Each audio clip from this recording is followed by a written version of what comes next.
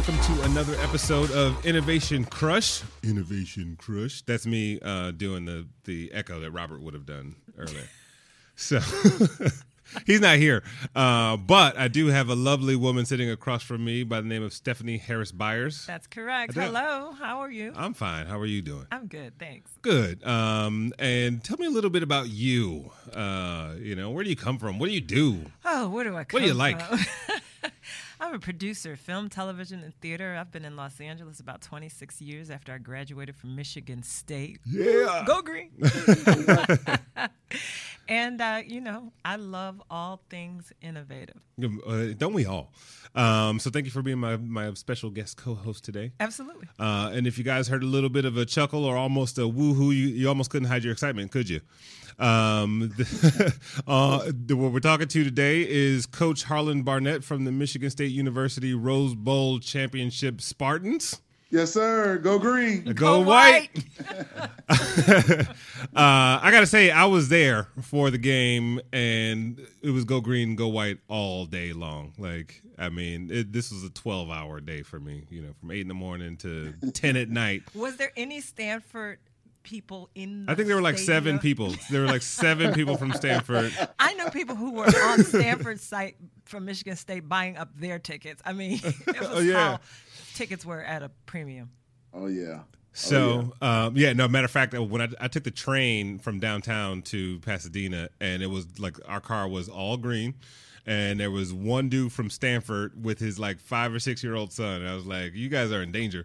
I was like, come with me. If it was like Terminator all of a sudden, if you want to live, come with me. And I kept calling him Stanford and Son. I don't know why, but this is Innovation Crush. If you guys aren't familiar, we kind of look at some of the best innovations in the marketplace. And I think when it comes to winning the 100th Rose Bowl after a 26-year lull, you have to have some innovation in your approach to the game. So for starters, I want to say happy birthday to you. And I'm sure that was a great birthday present, that championship win. Absolutely, it was. Actually, my thank you first of all for the belated birthday wish. My birthday was actually the next day, on the 2nd. I didn't know that, Coach. I'm sorry. I'd have had a cake baked for you. Oh, please. Believe me, I celebrated when I got back home. I was going to say, what was that party like? A, it's your birthday. B, it's New Year's. C, it's you just won a championship. What is that like landing, when you get back on the ground there? What was that like? Oh, it was great. It was great. We had fans at the airport that met us, regardless of the weather. And then we had more fans meet us at our football complex when we got back there. So it was awesome. It was awesome. And great fan support. I'd like to give a shout out to all the Spartan fans. There was great fan support out there in Pasadena, as well as when we got back here to East Lansing. They really showed up and showed out, and that was great. That's really awesome. Were there any couches burning when you got back on campus? No couches this time. Boo! No, just kidding. We're not representing ourselves correctly. Oh man, we did that after the championship game. I guess they calmed that down. I couldn't believe that. I was like, really? Couches burning in East Lansing? Oh. What has East Lansing come to? What is East Lansing without a couch burning after a big win? On the frat party, right? Okay. Right. And this is also kind of full circle for you, right? Like you also were a player at Michigan State, if I'm correct. Yes, you are correct. I was able to play in the last time we were out there in '88, the '88 Rose Bowl, excuse me. And you couldn't have told me back then, because that was my son. You couldn't have told me it was going to take 26 years to get back. Matter of fact, I thought we were going to go back 2 more years after that, and who knew? 26 years later, I go back as a coach. Nice. So 4th and 1, right? Very little time left on the clock. I like to think that we've all sort of been there, right? We've all sort of been at those moments of pressure, on the verge of something incredible, if not impossibly incredible, about to happen. What goes through your mind at that point? Like, how zen are you? How, like, are you balling up your clipboard? Like, what's happening with you in that moment? Well, right then and there, first of all, you look at the time on the clock. It's still a minute something on the clock.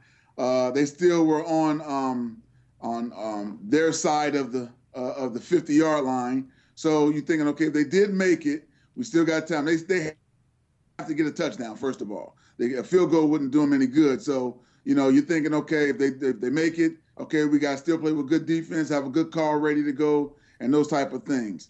Obviously, they don't make it, we win the game.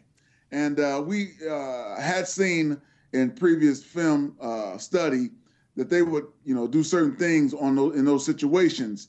And sure enough, they stuck to what they like to do. And that was what we were always told about Stanford. They're going to do what they do. You just have to stop them. That's right. And fortunately, our guys were able to come up with a great stop on 4th and 1. That's awesome. That's awesome. And then I fast forward a little bit to this viral video I see online in the locker room. I mean, there's a few questions I have about this video. So for the people who haven't seen it, it's basically the entire team, the president of the university, somebody's little boy who must have been like 7 or 8 years old, and the coaches just going off, and Rich Homie Quan, a rapper who, has a song some type of way. So kind of walk us through that. Like, is that just something that always happens in the locker room? Now, obviously not to that level, but just walk us through that moment, the ambiance in that room, and like how to just kind of turn into like a really awesome party that's gotten a ton of views online. Well, I'm gonna take you back a little bit. Back during before summer camp, actually, Coach D'Antonio mentioned about, we need to celebrate wins no matter how they come. We need to celebrate wins. Because a lot of times as a coach, you win a close game or something like that, and you're like, oh, man, I'm upset we won, but I'm upset we didn't play the perfect game and all this type of stuff. Right. Whereas then he said, we're going to celebrate. We're going to play some music, and we're going to dance after every win this year. So that was new. That was started back in the summer, him talking about it. And sure enough, after every win, and fortunately this year it was 13 wins, nice. we danced, and that's what we did. And then some type of way just happened to be the song that the team liked and the fellas liked. And so every game we did it. And some games, Coach D wouldn't let the cameras, no cameras cut it off, this, that, and the other, so it wouldn't get out there.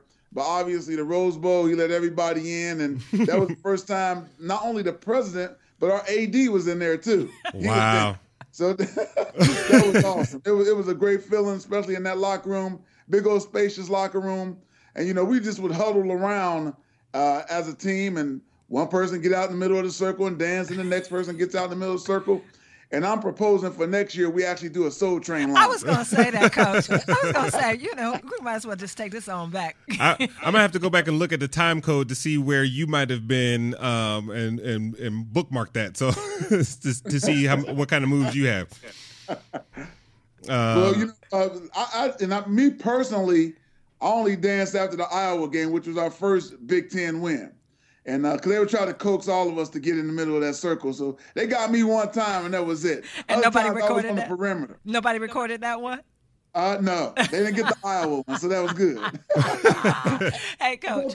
Do you 80 dances back then, I was too. going to ask you, because, growing up, you get to a certain age and everybody has their dance. My father's was like The Rock, or and now that I've gotten a little older, I still bring back the Gigolo, right? So, Coach, what's your dance? Well, the one I did that day, one of them was the Cabbage Patch. Y'all remember that? Yeah. Well, Coach, I don't think you realize this, but you and I were on campus at the same time. Yes, we were. Yes, we were. We got a chance to talk about that a little bit when we were out there. But yes, we were. And my wife Tammy and I met here at Michigan State, and we were talking about it's so big, and you know this, Stephanie. It's like its own little city. So and you had the suburb. You had different communities within that city. That's right. And you were over in the Brody complex, I think, is what you told us. No, I was in Gilchrist. Gilchrist. The Virgin Islands. I was near the football building in Case Wilson area. Right. By the way, I don't want you to leave me out of this conversation because I also am a Spartan alumni. So sorry about that. Don't discount me from this experience. Well, let me ask you this, though, Chris. Were cell phones, going on when you were on campus? See, because we didn't have the liberty to, text somebody and say, meet me at the Union. It was too cold to pull that thing out anyway. It's you walk across the tundra you just make your way across campus Yeah, but cell phones have just come out. You touched on something really interesting, and I actually wrote it down, which was celebrate every win. How important is that, and how do you instill that? Because it is hard. Like when you talk about things you could have done differently, things you could have you should have done, and also when it's a team effort, right? Like I could have been a complete failure. In the time that this game has lasted, or at a project that I'm working on at work, but then the team wins, right? So how important is that philosophy? Well, I think it's very important. And again, this is the first year that we've done it, and credit to Coach D'Antonio for doing it. Because like I said, first of all, you're never going to play a perfect game. And there's always going to be somebody, especially a perfectionist, and a lot of athletes are, and coaches to a certain extent, are perfectionists, want to do everything the right way, see it done perfectly. And it's just not going to happen throughout the course of a game. But when you realize how tough it is to win a game, and you say, okay, we're going to celebrate after every game, understanding that, hey, we might not have played perfect, but we did win the game, and we're moving forward. So it wasn't that difficult, especially after we did it a couple of times, hey, hit it. Coach D says, hit it. The music comes on, and boom, the whole place lights up. So it wasn't as difficult as it sounds, especially after doing it a couple times in a row. And then I think about this idea of the spirit of that, right? Is that you're not just coaching the techniques. You're not it's not like there are a lot of great athletes out there, right? But there are few great organizations. And especially when you're dealing with kids who are 18, 19, 20, what kind of life lessons do you think Celebrate the Win gives them to, especially you as a career, player, coach, what are some of those things that stick with them that you try to instill as a coach outside of, the mechanics of the sport? Well, as far as life lessons are concerned, what you learn is in life, and like you said, they're 18 to 22-year-olds, so they don't fully understand life totally yet. Wait till you leave college is what I say. But what I think what this will help them to do is say, okay, as you go through life, it's not always going to be perfect. Everything is not going to always go your way, but there's going to be more good than bad. And with that good, you got to appreciate the good and celebrate the good when it does happen. And I think that's a big life lesson in our, dancing after a game and all those type of things. Yeah, it might not have been perfect, but in the end, it still was to your good, and celebrate it. Why not? Right. That's a great response. When I look at, again, this show is kind of like marketing and innovation, and I feel like sometimes the best stuff comes, and you probably know this from production, Stephanie, is just like sometimes the best stuff comes from pressure. When you don't have a lot of time to think about something, and you're like, fuck it, let's just do this. But it may feel like a fuck it moment, but it's actually, I feel like that's when some of the best creativity comes out, some of the best strategy comes out. Can you talk about that? Because I think it's also it's a little bit more extreme when it comes to coaching, because you're putting a lot on the line, right? Like, one wrong move, not only does a team lose, but you could be coaching women's little league and in Alaska somewhere, No question. Well, different. Well, let's go back and talk about like what you just said, pressure and things coming up quick, and you're not necessarily totally prepared. But throughout the course of a season, you only have a week to prepare for the next team. Right. A little less than a week, to be honest with you. And then every team will have a little tweak here and there in what they do. And so you talking pressure, hey, man, we didn't practice that all week. What was that? What did they just do there? So you're trying to figure out what they do, get back to the sideline, make adjustments, and hopefully the young men pick it up. And that was the good thing about our team this year, especially defensively, because I'm one of the defensive coaches. Our guys came to the sideline. We told them what we saw from up in the booth.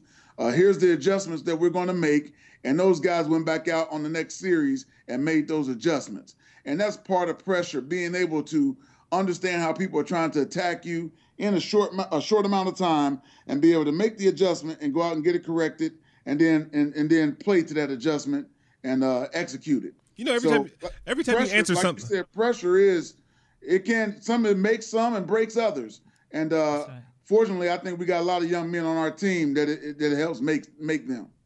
Well, being married to a football coach, I watch him watch film and understand the process in which you guys. I mean, you prepare, and a lot of the things that the pressure, right. You see it coming. I mean, even if it wasn't that particular team, you've seen it before. Right. And so, to Chris's benefit, I'm the football girl. My husband said he married me because of my football acumen. I'm always lobbying for a job. He won't hire me, Coach. Can you? I hear you. Oh, and also we do prepare. We do prepare heavily on this. I mean, we put a lot of time and energy into it. And I tell people all the time during the season, we spend more time together as coaches with one another than we do with our own families. Here. Because that's how many hours that we're putting in. That's how many hours we're putting in during the season to get prepared and show up on Saturday and have a great performance. That's right. I'm a football widow. I get it. There you go. A football widow. It's a sad state of existence. Well, even when you talk about that, right, the camaraderie between, and I have to have a disclaimer here, like I'm not the sports guy, right? This I should have given you a warning. This was not going to be the sports interview. I wasn't going to talk to you about plays and stuff like that. That's okay. No X's and O's, Chris. Exactly. No, as Stephanie's in here flexing at me, I feel like she's going to put a hit on me, like right in the middle of the show. But no, I look at the coaching staff as a unit. Right, or even deeper than that, as a family. When you spend so much time together, because we on the show we also spend a lot of time talking to founders of organizations, right? And when you are in the trenches, like building an organization of any sort, you are 24/7, right next to each other. You're going to butt heads. You're going to find points of alignment. Walk us through a little bit of that. The ecosystem of communication and relationships amongst the coaching staff, and how important that is to a winning season. I got you. First of all, like you just said, we do have a lot of continuity on our staff and camaraderie because we've been together, especially our defensive staff. We just finished our 10th season together. Wow. 3 at the University of Cincinnati and 7 here at Michigan State. And I will take that back a little bit. Our staff did not change one person through the first 9 years, which through last season. And then after last season, after the 2012 season, we changed out our defensive line coach. And so we got a new D-line coach, and he hopped right in like he's been with us all 10 years. And it rolled very, very smoothly. And each one of us have a function in what we do to help become the defense that we have. I handle, because I'm the defensive back coach, I will handle looking at the pass plays, all the pass plays that the team does. Our linebacker coach will look at all the run plays, all the running plays, and then our defensive line coach will look at all the pass protections and things like that. And our defensive coordinator helps put it all together, and we come together and we communicate it, and our system works.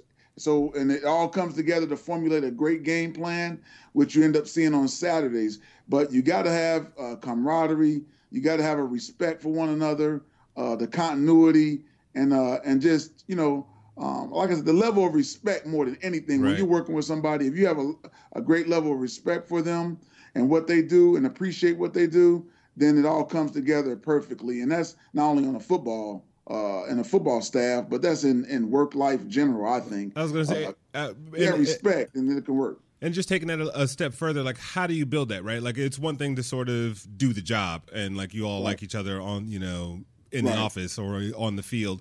But I think, in building, the trust and the true camaraderie, not just workplace camaraderie, but like, you're my brother in a sense, right? What kind of tactics do you guys take to make that happen? I got you. Well, during the season, there aren't too many other things to do other than be with one another. Right. But in the off season, I will say this: in the off season, there are different things that we've gone to. Coach D'Antonio has a lake house up here on Lake Michigan. We've all gone over there. What's the address? Hung out, and just the fellas, just the coaches. We hang out over there and just have a good time. We've gone on different trips and things like that together with our wives and our families. And so in the off season, you help build it up even more. And it's just great, man. Like I said, we've been together for 10 years. Right. So after a while, along with doing those little things, those work relation builders, I would call them, I guess, in the off season, time is also a big factor, obviously, and the building the camaraderie and trust. The longer you're together, you get to know somebody even that much better. And but other than just doing little side things, like I said, going to his house, going on vacations, things like that, it's been great. I will share this too. I don't think you'll mind me saying this, but when we won 11 games in the 2010 season, right? And then we did it again in 2011, 11 games. After both of those seasons, the month of February, Coach D'Antonio and his wife got the entire staff and their wives a week trip paid to Mexico. Wow. Okay. So we had 13 wins this year, so we going back again.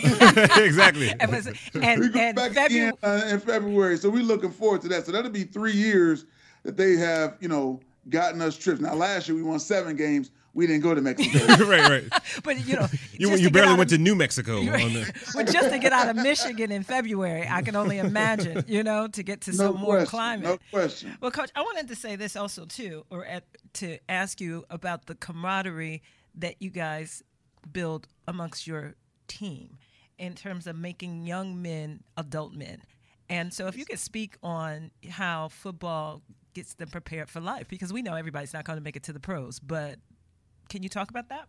Absolutely. One thing that we do, and we've been doing it for 10 years, because Coach D'Antonio, a lot of people know he coached under Jim Tressel 2 different times, one at Youngstown State in the 80s and then early 2000s at Ohio State as his defensive coordinator.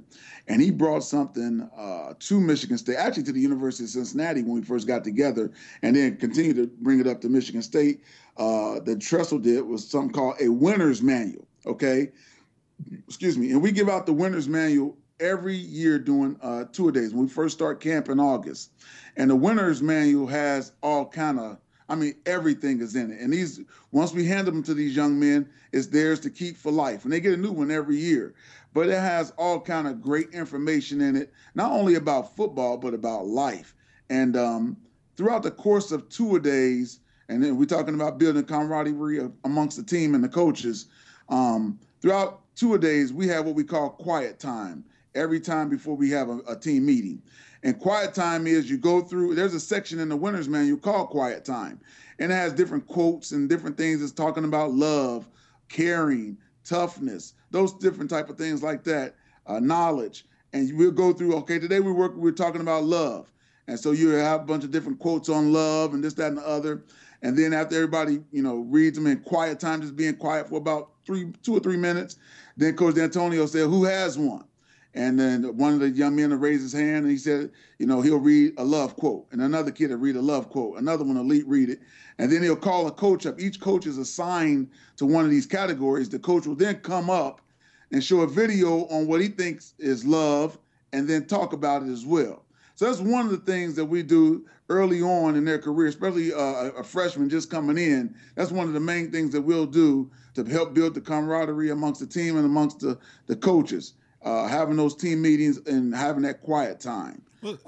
Other things that we'll do, you hear a lot of other programs talk about they don't meet as a team every week during the season. We meet every day as a team that we're allowed to meet with them. We meet as a team. And then we'll break it up into offense and defense and then even further down to positions. But I think meeting as a team on a daily basis, even if it's only for 5 minutes, allows us all to come together, talk about the common goal and the mission of that particular week, and then allows us to, grow stronger together. So hopefully I answered your question, but that's pretty much how we'll build up our camaraderie and helping the young men, like you said, become men. It becomes an individual thing. And I just thought of something else here too. We also are coach had the coaching staff draft players to be their mentors, and we be their mentees. And it can't be somebody that you already coach. In your, like, I'm a defensive back coach, so I can't be a mentor to a defensive back. Gotcha. I have to be a mentor to an O-lineman, running back, a wide receiver. And we all have about 7 to 10 young men that we mentor throughout the course of the year. And we just call them, hey, man, how you doing? How's school going? How your family? Those type of things, along with our position players also. So that's another way that we, bring the team together. That's special. Now, for the great majority of the, speaking of defensive coaching, for a large part of the season, if not the entire season, Michigan State had the number 1 defense in the country. And I don't think you can do that in a game as old as football without some sort of innovation, right? And I wanted to ask you, what's sort of your personal philosophy, your personal approach to coaching and getting those kinds of results, right? And what do you think that you do differently than most organizations that you've seen? We and people always talk about think outside the box and things like that. And we do some things, Chris, that are outside the box a little bit. When people look at us and watch us play on defense, they about figured us out. After 10 years together, and let me go back to the number 1 defense thing. This is what I tell people all the time. I said, we've been together 10 years, and we know what we're doing. Hopefully we are number 1 or in the top 5 at least. I mean, 10 years is a long time to be together to not know what you're doing. And so far as recruiting young men, the right young men to fit our system, and then, going out and talking to other people about what they do, and then incorporating that into what we do has allowed us to become one of the top defenses in the country. And without giving away too many trade secrets here, Chris, but one thing we do, and it's going to sound simple, and not as innovative, but sometimes it's real simple. We play basically, and everybody knows this, what we call cover 4 or quarters coverage. Each player has a quarter of the field as far as the defensive backs are concerned. There's 4 defensive backs on the field. Each one of them has a quarter of the field that they have to cover. That's what we play. We do cover 4, and we also zone pressure you. We're going to blitz you. But the way we zone pressure you is a lot different than others, way different than others. And people have been trying to figure it out for the last 4 or 5 years, and we don't give that secret away. But how we zone pressure you is nobody else in the country does it. Nobody else in the country does. Matter of fact, when we first started doing it and talking about it back at the University of Cincinnati, I even told Coach Narduzzi, I said, man, you crazy. But we've all on board. We've got it figured out over the years. There were some tweaks we had to make in it, but it really, really helps us out big time in what we do and allows us to be as good as we are. So as far as innovative, we try not to just stay stagnant and do the same things that everybody else is doing. We try to go against the grid a little bit, saying, okay, they're not going to blitz on this down and distance. The book says do not blitz on this down and distance. Well, here we come. We're blitzing. So right. We do things at times that we think that don't think that we're going to do them, and allows us to have success against a lot of teams. So, and also what we'll do, and it's coming up after our Mexico trip. You keep throwing that in there. I know, right? He had the accent right and everything. Mexico. Mexico. We'll go and talk to other teams that obviously we don't play. But over the years, we've talked to professional teams and coaches, really the coaches, obviously, and as well as collegiate teams or coaches about what they do and if they're similar to us. And we'll talk to them, and we'll talk to them about what we do. Like last year, we went down to LSU as a defensive staff. We've gone to multiple places over the course. We've been to the University of Georgia. We've been to Nebraska before they were in the Big Ten. We've been to Tennessee. We've been to the Cincinnati Bengals, the Detroit Lions. Pittsburgh Steelers. Right. We've been to a lot of different people. Every year, we're always trying to seek knowledge on trying to get better. So we don't stay stagnant. And we stay innovative, Chris. Now you're getting it. No, it's funny that you say that because I mean, another thing that comes up frequently on the show is perspectives, right? Gathering different perspectives other than your own. You can easily get locked in the box, right? You talked about being outside the box. You can easily get locked in the box, especially in something like athletics, where you have secrets, like deep dark secrets that are trade secrets that are locked away under the stadium and 24-hour security. Right. So. And you find that in business or in entertainment where people have an idea or they have something and they don't want to share it because they feel like they're going to give it away or they're going to lose it in some way, shape, or form.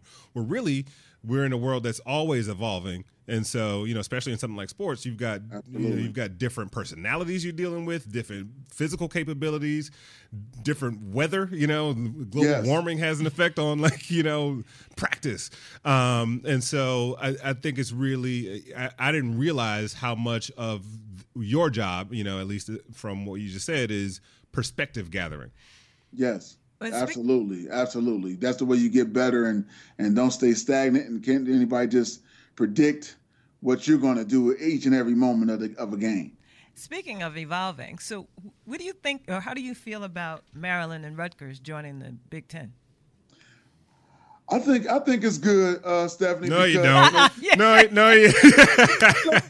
Let me tell you why. That was a big. I know. Well, because it allows us to get more of that East Coast market. Okay. Rutgers over in the New York area, and we already recruit the New Jersey, D.C., Maryland area anyway, and it allow us to possibly get some more guys. I know they'll be saying, well, hey, we're in the Big Ten also. Why go to Michigan State when you can stay right here at home at Rutgers and Maryland? But, it still allows us to get in their homes and let them know their parents will be able to see them and those type of things. But more than anything, to me, the East Coast market. And, you keep hearing about the SEC, and rightly so. They won 7 in a row, national championships. Streak just ended, though. And I think that streak is going to, it's going to turn around. It's going to turn around because the Big Ten is still one of the best conferences in the United States, in my opinion. And you can talk all that SEC stuff and all that. And just like you mentioned a few minutes ago, Chris, about weather and stuff like that, put one of those teams up here and let them play against the Big Ten and get into November. That's right. Hey, Coach, I'm from Buffalo. In Minnesota, November 30th. As a Buffalo Bills fan, we always wanted the big game during a blizzard. You know what I mean? Right. Exactly. No doubt about it. So, the elements come into play and all those type of things. But as far as Rutgers and Maryland, I have no problem. Before, I was just a pure Big Ten guy. When they brought Penn State in, that was right after I left. And I was like, what? What are they doing? But now Penn State's part of the Big Ten. Hey, nobody thinks about it. Now Nebraska came in. And so to add Rutgers and Maryland, those guys, I'm cool with it because I think it's going to bring a great attention to the Big Ten conference. That the new East-West that we're going to have, I think the East is going to be a battle. It's going to be a battle, sort of like the West and the SEC. It's going to be a battle. Not that our West side won't be any good in the Big Ten. They'll battle as well. But right now, the way the teams are constructed, I think the East is going to be a big-time battle, and whoever comes out of that is going to be sitting pretty well. I gotta say, every time you say something, I get amped up. I feel like I want to punch somebody. But aside from that, you talked about something really cool, which was the marketplace, right, and the market share, whether it's from a recruiting standpoint or just from even a school is a business, right? At the end of the day, and they need to make money and they need to have brand presence. I had something in my notes. So, when you look at sports organizations as brands, right? Right. I wanted to ask you, especially from the inside looking in or inside looking out, if you will, what is it about football and maybe even sports in general, but just like that gets people so excited, right? Like, like when I look at the Rose Bowl Stadium, 2/3 of 93,000 people, and that was only inside the stadium, let alone all the hoopla and stuff happening outside, were Michigan State fans. What is it about this craft, this game, this sport that makes people go crazy? Right, to that extent. I think, Chris, it goes back. You asking me this question. Now I'm answering off the top of my head here. Sure. But I think it goes back to, long time, ancient times, man. You get the people in the Roman Stadium, and they and they're battling in the Coliseum, and people like to see mano y mano, man go against man, and battle, and being physical. I think people like that, and that's why football is so popular right now. People like to see, the test of wheels going at each other. Am I stronger than you? Am I smarter than you? Can I be more innovative than you, Chris? But it's I think there's people like that. My team versus your team is it's just a lot of excitement. And I haven't had the chance, and I will someday. I talk to my wife about it all the time. When I retire now, I'm gonna retire in a NFL and NBA city. I can go to all the games, and I can become that fan. Come on to LA, we're gonna get the games. So you guys probably can tell me a little bit about more of this question than I can you, because I'm currently was a player, now I'm a coach, so it's a little different. But I just think people like to test the wheels and people going at each other and running around hitting people and seeing if you can make people miss and all that kind of stuff.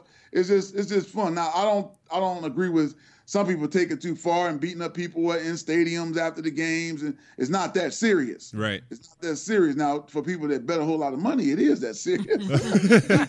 But hopefully none of us are doing any of that, and you can go out and enjoy it. Take it as it is and go home and be the next one.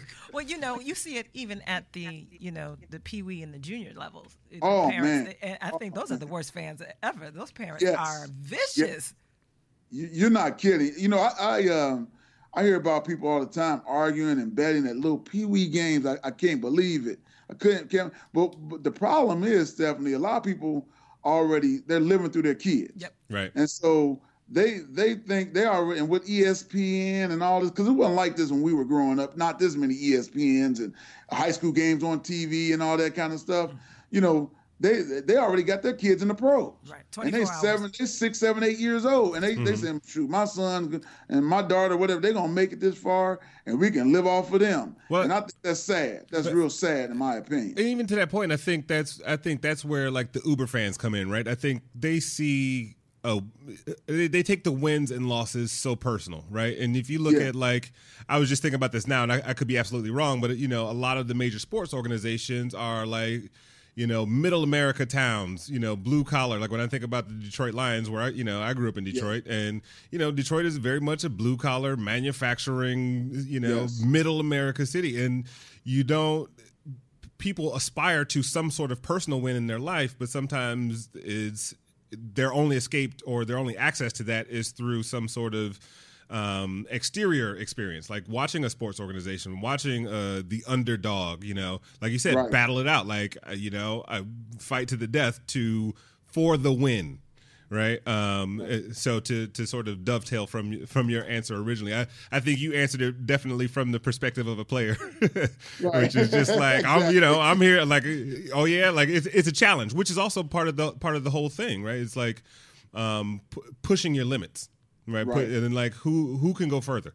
Exactly. So I think that's really awesome. You also talked a little bit kind of about just this idea of what's changed, right? I think you played, was it 88, 89? Was that the Rose Bowl that you personally played in?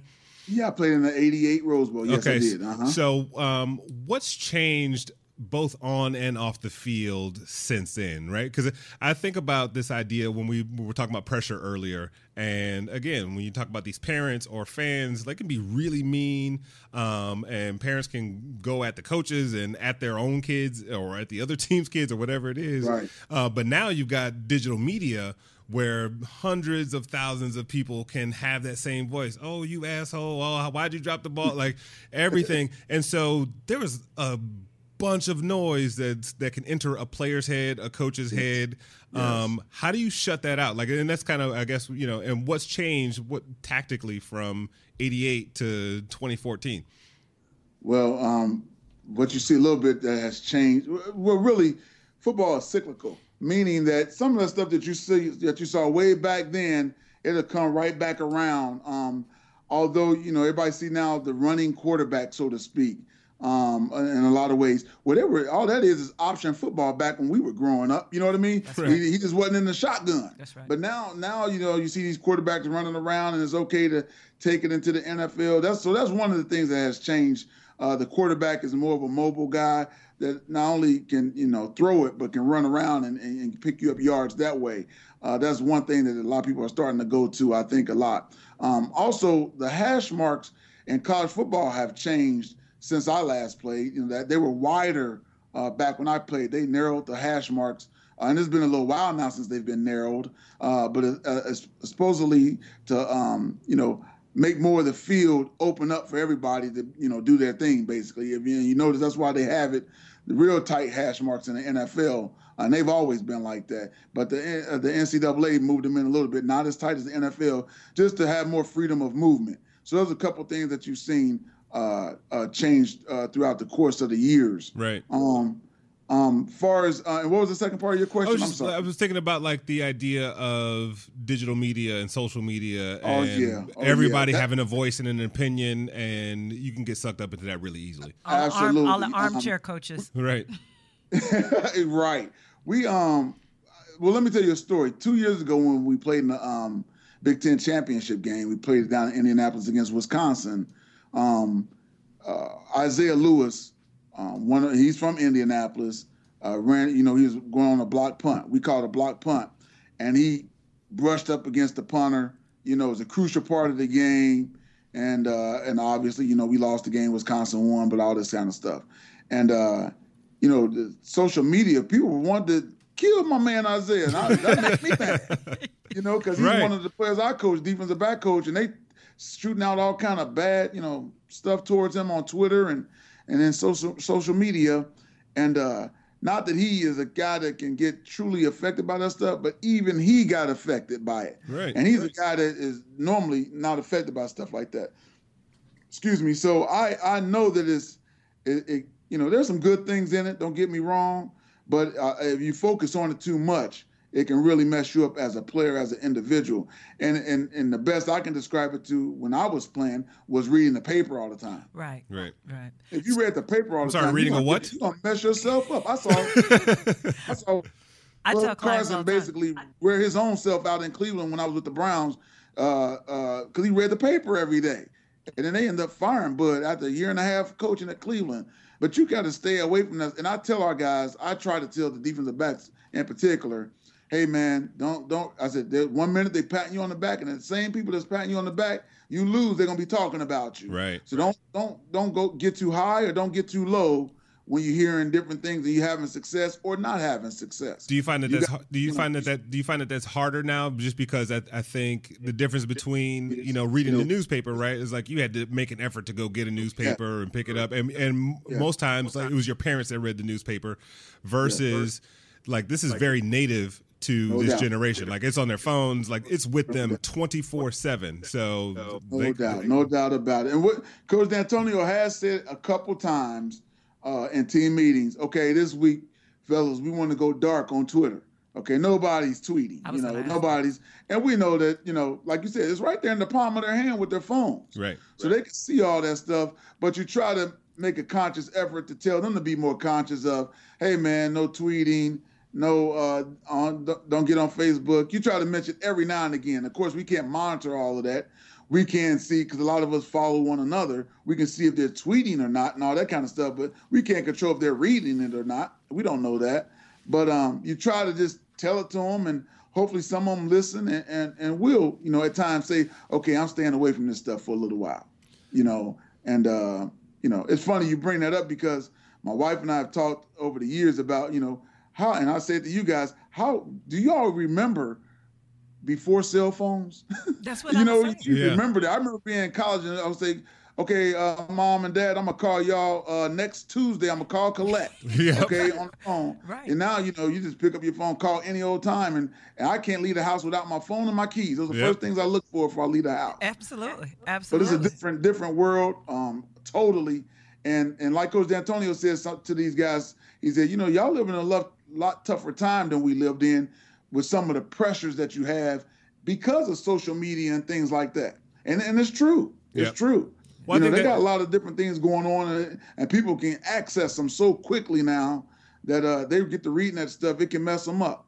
And so you try to hopefully educate them on those type of things and help them build to become stronger and more mature. Was there any sort of I don't know, stuff that bubbled up around Max's troubles in the social media, and how did you have to curb that? Well, when he first told the guys about Max, which is when we got out there to LA and we had our first team meeting that night on Christmas night, he told them about him, and he said, "Hey, nobody tweets about it. Nobody says anything about Max. If they have any questions, tell them to see me about it. But all you can say is I don't know anything, and ask Coach D'Antonio." Right. And that, I'm proud of our guys for doing that. I mean, people to this day are still saying, "What happened with Max?"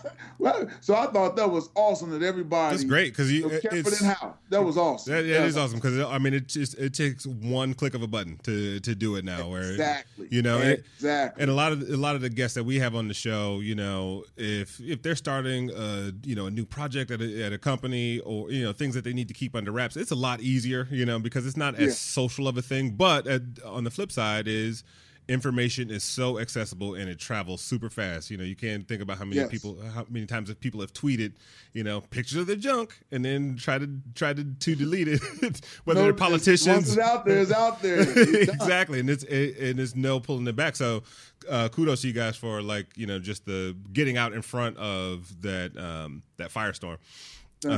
So you also had some years as a player yourself, obviously, and I wanted to ask you just sort of, I guess like in any career, at some point you go from being a player or you go from the cubicle to the big office, right? Mm-hmm. What do you think you took with you whether from experience or advice you've gotten over the years from, being on the field to the sidelines? One of the main things I base my coaching off of, again, playing for so long, I played from 3rd grade to 30, basically. Wow. Football. Yeah. Okay. And, you have coaches, and I tell my guys this all the time, but you have coaches that are, they all they can do is get on you. All they can do is get on you. And even when you do it right, it's like, okay, you did it right, good, no problem, hey, whatever. But when you do it bad, they all over you, cursing you out, this, that, and the other. And then, and so I said, I don't want to be a coach that I can get on my guys and I can also congratulate my guys the exact same way. Right. The exact same way. So you mess it up, I get on you, you do it right. I'm like, great job. That was a great job, so-and-so. And so that's one of the main things that I've tried to apply in my coaching over the years. And hopefully I don't stray away from it. And I ask our guys, because we have individual meeting with our guys after spring football. And I ask them all the time, what do I need to do? What help me get better? Is there something that you don't like? This time, air it out right now. Coach Barnett, I can't stand you. I want to kick your butt. Whatever you got, say it. Say it right now. Well, you know what, Coach? It sounds like you're a player's coach. I think that's good. Say it again. I said, you know what, Coach? From being around football, you are what they call a player's coach. Yeah, probably. But and at the same time, Stephanie, sometimes when people hear that, they think that the coach is too soft on his players. No. And that's not me. But I agree with you. I mean, I got a great relationship with my guys. I feel like I do anyhow. Whereas I can, have fun with them, but at the same time, when I say something, it means something. Absolutely. Right. You know what I mean? Yeah. And that was, and people always used to ask me when I got done playing, who was the best coach you ever played for? And the best head coach I ever played for was Bill Parcells, because he was that way. Right. He could, off the field, hey, how you doing? How your family doing? Da, da, da. But when he said something about, hey, you need to do this and get this done on the field, you listened to him. You didn't take him as like, oh, that's just Coach Parcells, my friend. Right. It didn't happen that way. And I thought he had that balance. And it's hard to get that balance. Right. It's hard to get that balance. But if you can get that balance, I think just in teaching in general, especially with aggressive males, right? If I can chime in, we've got a funny story that Scott likes to tell. And he said at the end of the season, he'll put his number on the board. And he says, some of you guys are going to be my best friends, and you're going to be inviting me to your weddings and your baby showers. He said, and some of y'all going to give me the finger. That's right. That's right. That is so true. He is right about that. I mean, and you're coaching them all the same, but, some guys, because of their own abilities or lack thereof or they don't get on the field and they're going to blame you. Right. They'll blame you and you can't do anything about it. Hopefully later on in life they can figure out, hey, that was more me than the coach. Yeah, I mean, it's like the leader of any organization, though. I mean, if you're a CEO or you run a department or whatever, right. It's, your job is to be a mentor and be an example and to discipline and to congratulate. And some people gravitate more, their response toward one or the other, depending on their issues. Yes. So I have a note here. I was like, I was thinking, I like to think that you guys won because when I look at the roster, the fans can actually pronounce all the names. I'm like, it's hard to boost your morale when nobody is yelling your name from the stands because they can't pronounce it. I hear you. Although there was a DeQuez, I'll leave that one alone. But everybody else, pretty much. Is that a recruiting requirement? Yeah, I was gonna say. Matter of fact, that's the question I have in the notes. It's like, is that the recruiting strategy? It's like, what do we do now? Think about it. What do we do when we can't pronounce the name? You just do the initials. All right, exactly. You know what I mean? Just start doing initials. I can't say that name. Well, that's TK over there. Yeah, CJ. Yeah. So some teams are all initials. If they right. So a couple more questions, then we'll let you get back to it. But I wonder, again, going back to that sort of the end of the game. What's your approach? Do you have like two speeches in your pocket? One for if we pull this off and one for if we don't. And do you accidentally pull out the wrong one?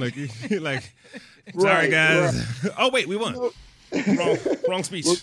But because I'm not the head coach, so right. I don't have to get in front of the team and give a speech. But let me say this about Coach D, and it's something that I'm ever in a position to be a head coach, I'm going to apply. He never goes, he tells the guys all the time, there's nothing I can tell you guys to get you ready. You got to get yourself ready. You got to get yourself ready. And that is so true because as an individual, I got to beat the man over me. I got to be able to do my assignments and everything I've been coached to do throughout the course of the week. And who can get themselves better than yourself? Whatever you need to do. You got to put on headphones and listen to your favorite music. You got to go and get silent somewhere and just meditate. You get yourself ready. Now, does he say something to the team every week? Oh, sure he does. Of course he does. But it's not a written down, scripted out speech or anything like that. It's from the heart. John Wooden moments. I think guys feel that better anyway. No John Wooden moments. No John Wooden moments. Who I think was one of the greatest coaches ever, in my opinion. Just reading some of the books and things about him, seemed like a great individual to me, right. John Wooden. But nothing where he writes down anything, even before or after the game. He just speaks from the heart, and that's what people like. That's what our guys like about him. Right. He just speaks from the heart, let him know what he thinks, and we move forward from there. He's always going to be honest, and I think that's the number one thing, is just to be honest, upfront and honest. And they'll feel your passion before the game. Hopefully they'll feel your passion and know you're ready to go as a coach. And they hope, if it gets them hyped up a little bit, hey, more power to them. And then after the game, you give them your feedback and what you thought happened, win or lose, and you can move on from there. And just, about you, right? You as a person, right? Where does your passion for this come from? Third grade to, 30 is a long time to do anything, right? People burn out along the way. People, find other interests. We talked to somebody before who, switched over to acting and, right. And was a professional athlete. So how did this become your lifetime passion? That's a great question. You know what? After I got done playing, I try, sometimes, and I'm sure you guys are old enough to understand this, especially Stephanie, maybe Chris, you're not quite there yet. I don't know. your age. By the way, my birthday was January 6th, so I was right after you, Capricorn. To you too. All right, but you can go through life and you can have your own plan. Let's put it this way. So after I got done playing, I said, okay, I'm just going to maybe coach a little high school and just hang around a little bit at high school, not do much. But that wasn't God's plan for my life. Right. And he has ways of changing around what you do. And so it got to a point where I said, what do I know? What do I know? I said, I know football. That's my passion. That's what I know. That's what I love. That's what I love, excuse me. And so hence I went into getting the college coaching. It was 2003 when I first got into college coaching. And I went down with Nick Saban at LSU at the time, because Nick was my defensive back coach on that Rose Bowl team in 1988. And so he and I have a history. And ever since then, it's just went perfectly. After I did 6 months at LSU as a graduate assistant, where most people do 2 years as a graduate assistant at least. I do 6 months, get my first full-time job with Mark D'Antonio at the University of Cincinnati, which is my hometown. And then we do 3 years there, and then he gets the head job at Michigan State, which is my alma mater. So I know I'm in the right place at the right time doing what I'm supposed to be doing. My passion for it has always been there. I've always loved football. If you would talk to my parents, they said one of the first things I picked up was a football. And it's just who I am and what I'm supposed to do. I truly believe that. And it's not just to coach football either. It's to help groom young men into men. And that's the most satisfying part about it, helping out young men and having those lifelong relationships with them well after football. So, and I feel like I've done that with a lot of young men. They call me to this day, and we talk about other things than just football, right. Just life in general. And if I can help them, I help them. That's great. And that's the number one thing. But where my passion comes from has always been in me. It's just always been there for the game of football. I just love it, and it's who I am, it's what I do. And I guess it'd be my mark on society when it's all said and done. That's awesome. That's an epithet. I know, right? So take a deep breath for a second, right? Yep. Show is called Innovation Crush. We've talked a little bit about your career, the amazing win, which I still have goosebumps about to this day. And I want you to complete a phrase for me. Innovation to me is doing what others don't have the patience, the wisdom, and the understanding to figure out another way. That's great. That was deep. It's rare to get him quiet. I know. Yeah, it's like I'm like taking it. I told you got me all amped up. I feel like I'm on the team. I want to be in the locker room again. No, man. I thank you. I completely appreciate you joining us. This has been incredible, Stephanie. You have anything else you want to? No, Coach. Thank you so much for your time. Appreciate it. Thanks for having me, you guys. I appreciate it. Next time I'm out in LA, I'll make sure I contact you guys. You definitely should do that. We'll show you a good time. Okay. I do have a question. Did I hear correctly that campus was shut down? It was one of those rare moments since 1855 that campus has never been shut down? 2 times in a row, Stephanie. It was Monday and Tuesday, number 6 and number 7 in the history of Michigan State. Nice. Never happened when we were there. Everybody's thanking you. No class. Like it was. Forget about the game. I don't care if you like football or not. Like it's too cold to get out there. So like that. And it's cold when it's too cold for Michigan. No question about it. No doubt about it. All right. Well, thank you so much. We'll talk soon.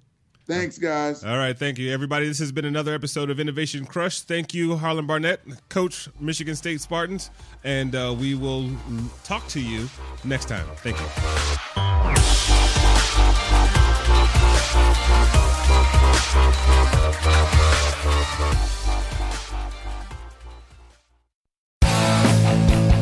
If you like listening to comedy, try watching it on the internet. The folks behind the Sideshow Network have launched a new YouTube channel called Wait For It. It's got interviews with comedians like Reggie Watts, Todd Glass, Liza Schlesinger. I've been friends with her for 10 years. One of the funniest people out there, and I still have a hard time with the last name, Liza. Our very own Owen Benjamin, that's me, takes you on a musical journey down internet rabbit holes and much more. You don't have to wait any longer. Just go to youtube.com/waitforitcomedy. There's no need to wait for it anymore because it's here and it's funny. And I love you. A few days ago, Brooke Tudine posted an inspirational quote on her wall that got 17 likes and 3 comments. Thumbs up, Brooke. Geico also wants to make a comment. In just 15 minutes, you could save hundreds of dollars on your car insurance by switching to Geico. And nothing says inspiration better than saving money. Well, except for those posters that say things like teamwork, excellence, and make it happen. Hashtag keep climbing. Hashtag savings. Geico. 15 minutes could save you 15% or more on car insurance.